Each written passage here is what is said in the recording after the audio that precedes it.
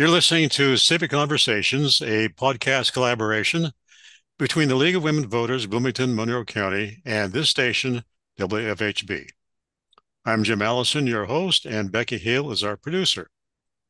We're pleased to say you can find Civic Conversations every month on this station, WFHB, at 93.1 and 98.1 FM. And you can also find the podcast at the League website, which is on the World Wide Web.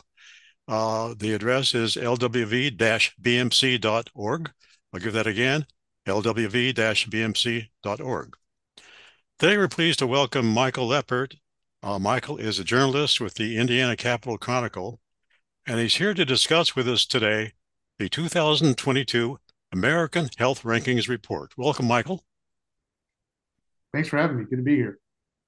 First off, Michael, why don't you tell us what is the American Health Rankings Report? Tell us who did this public health rankings report, what data they used, and how has the report been received? Yeah, the America's Health Rankings and the health ranking report that I wrote about back in December is a report, a document, a study that's put together and updated regularly by the United Health Foundation. I was just doing generic searches and came across it, and there was a lot of data there. They've gathered this, and they were committed to the gathering of that data and analyzing it. The United Health Foundation is the foundation of United Health, which is a healthcare insurance provider. And so take that as the disclaimer. But as you compare, and I've spent some time for other reasons since December comparing some of the findings in the health rankings report that United Health Foundation put out. It's pretty consistent. There's not a lot of things that are out of whack. You'll see a ranking of 44th here, that's 46th there, and that sort of thing. But the generic messaging that comes through the data that they gathered is pretty consistent across lots of reports. And I use other reports in some of the classes that I teach, and we'll cite them in future columns because this is the kind of ship that doesn't turn very fast. And so the problem will be with problems will be with us for some time. But that's where the report comes from. And it's important, I think, especially in what I do, to read a variety of them. And I'm glad to see that the report that I spent a long time in back in December pretty well holds up against other data points I that I've see. found since then. Just how do states use these data? Well, arguably, Indiana's not using it well. I would imagine that most states are, and for purposes of rankings, what are rankings worth? For me and what I teach a public policy class, a couple of different public policy classes at IU, and I write about it almost exclusively in the Indiana Capital Chronicle. Um, you know, people are going to be unhealthy. People are going to be uneducated. People are going to not vote when they should. Those kinds of things we know are going to be true. So how do you know whether or not you're doing well? And that's comparative. How do we do against Kentucky? How do we do against Michigan and California and other states? And so being able to say that we need to spend more money, which is what's on the table now in the Indiana General Assembly on public health, it's easy to come up with data that says, yes, we should, that we're falling behind, that it's causing us problems, that it might not be causing other places. And so it gets used.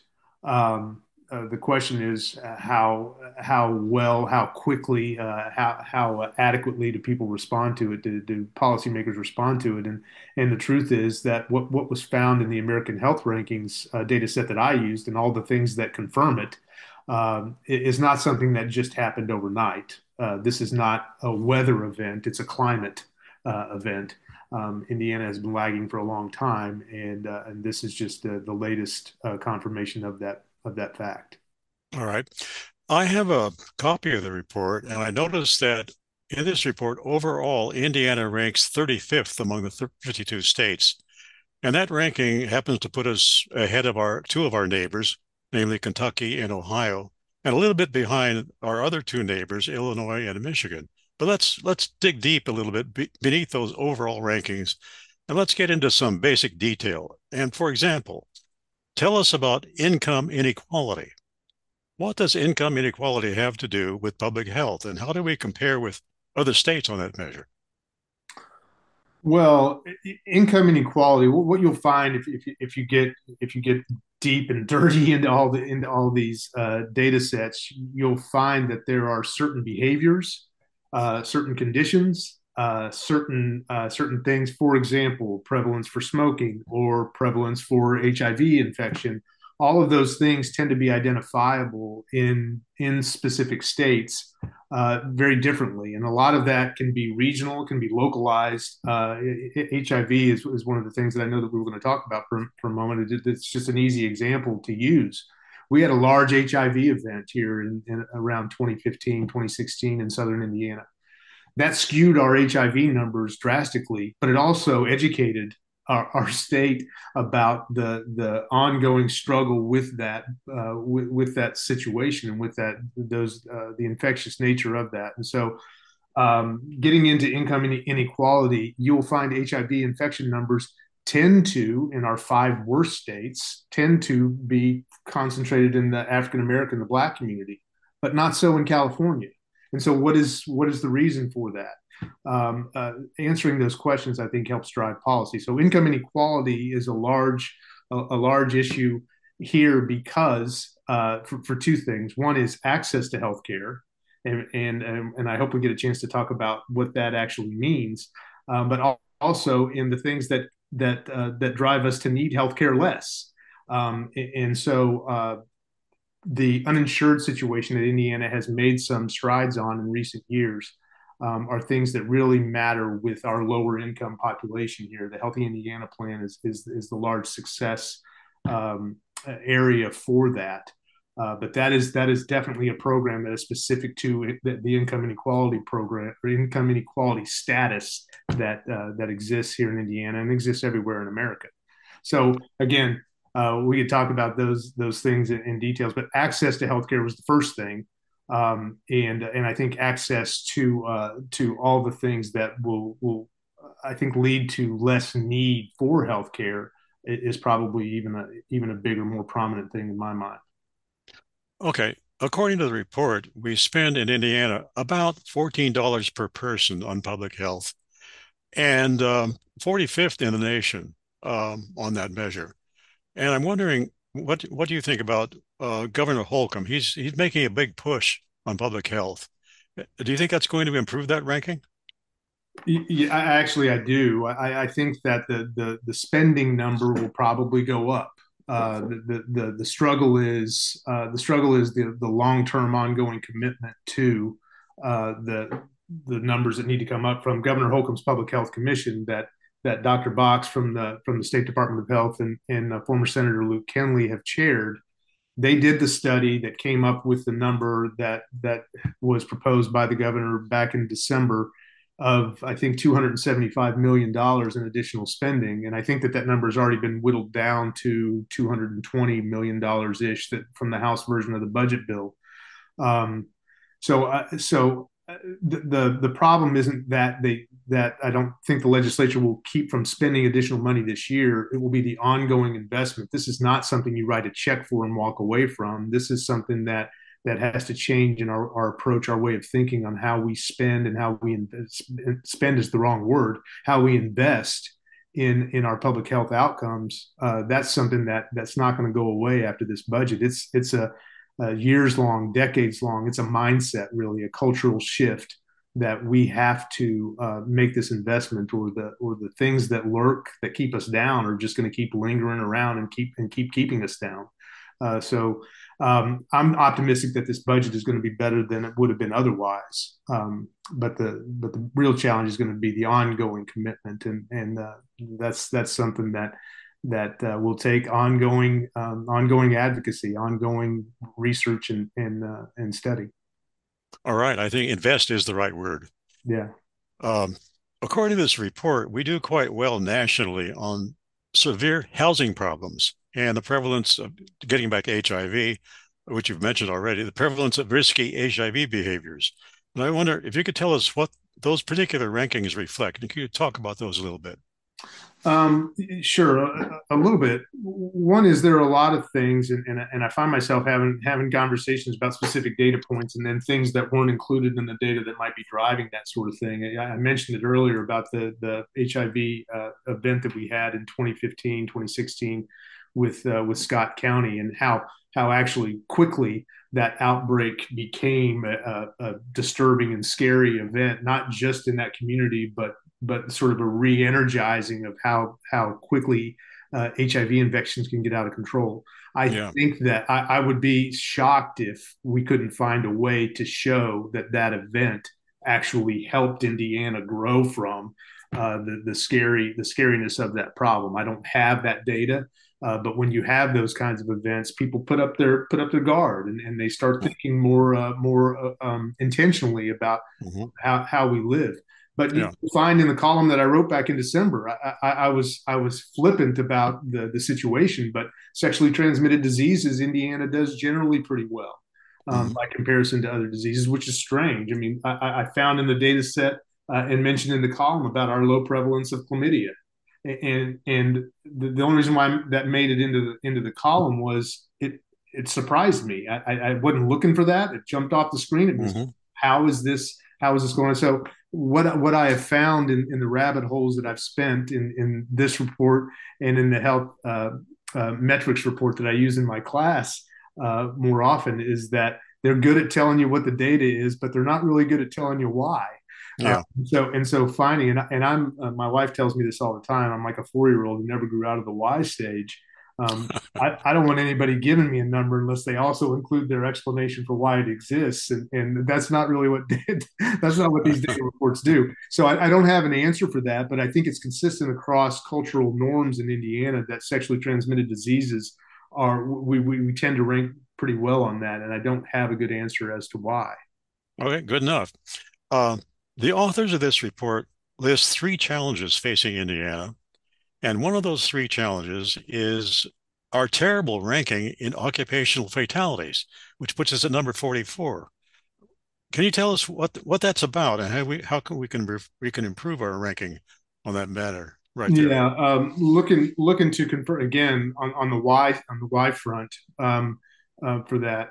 The assumption that I had in researching that is I knew we were going to talk a little bit about this is that Indiana touts and Indiana has consistently been this, and it's amazing how not well known this is. It probably will be for your listeners more so than others, but I spend a lot of time telling people this, and I almost always get a little bit of surprise that Indiana is a manufacturing state. Most people think that it's entirely an agricultural state. Once you get outside of Indianapolis, that all it is farmland. Actually, you're going to find more manufacturing plants than you probably are going to find family farms. And Hmm. so I think that both of those things, agriculture is not free from occupational accidents either. Right, But right. both of those things have have a tendency to lend itself to those safety to safety problems on the job. Um, per capita numbers are probably horrible for Hmm. us. We're in a place where there are a lot of people moving around a lot of very heavy, dangerous equipment, and that is probably the number one reason why we are susceptible to that number. Now, we don't have to be 44th just because we have dangerous jobs. The solution to that is acknowledging that they are dangerous and finding ways to make them less dangerous. So those rankings, just like all the other health rankings, are things that should drive on workplace safety programs and workplace safety policies and cultural expectations that are lagging right now. Those numbers don't have to be as low as they are just because we manufacture things.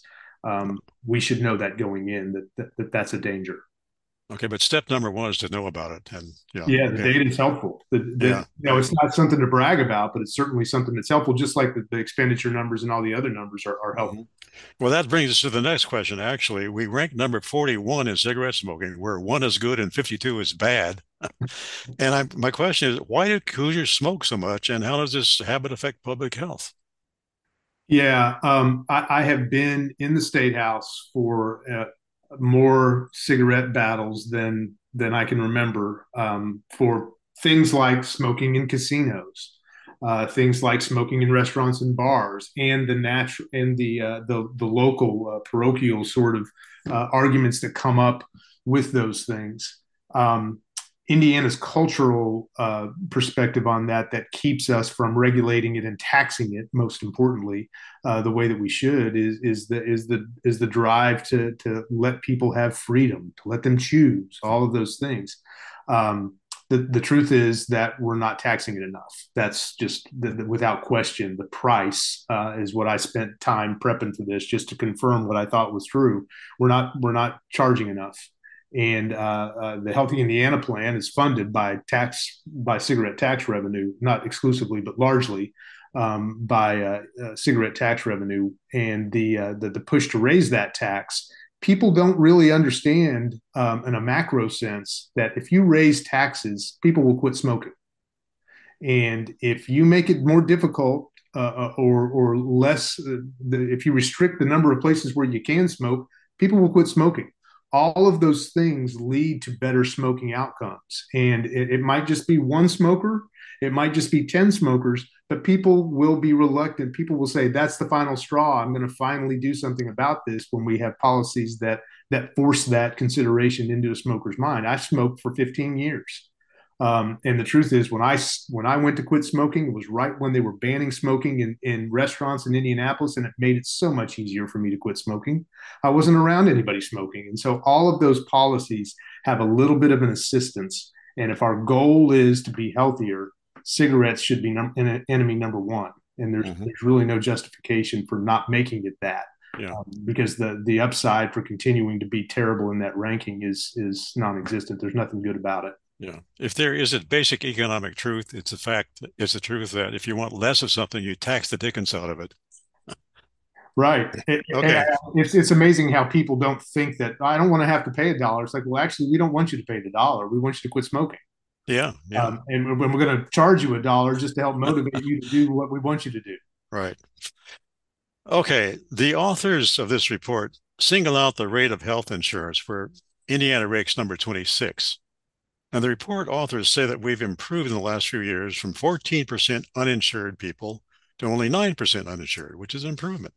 Now, how much of that decrease is attributed to Medicaid expansion and the Affordable Health Care Act, do you think? Well, I think that Medicaid expansion. I actually I did I checked around on the reason. I did ask. I went on my why campaign and started asking people why.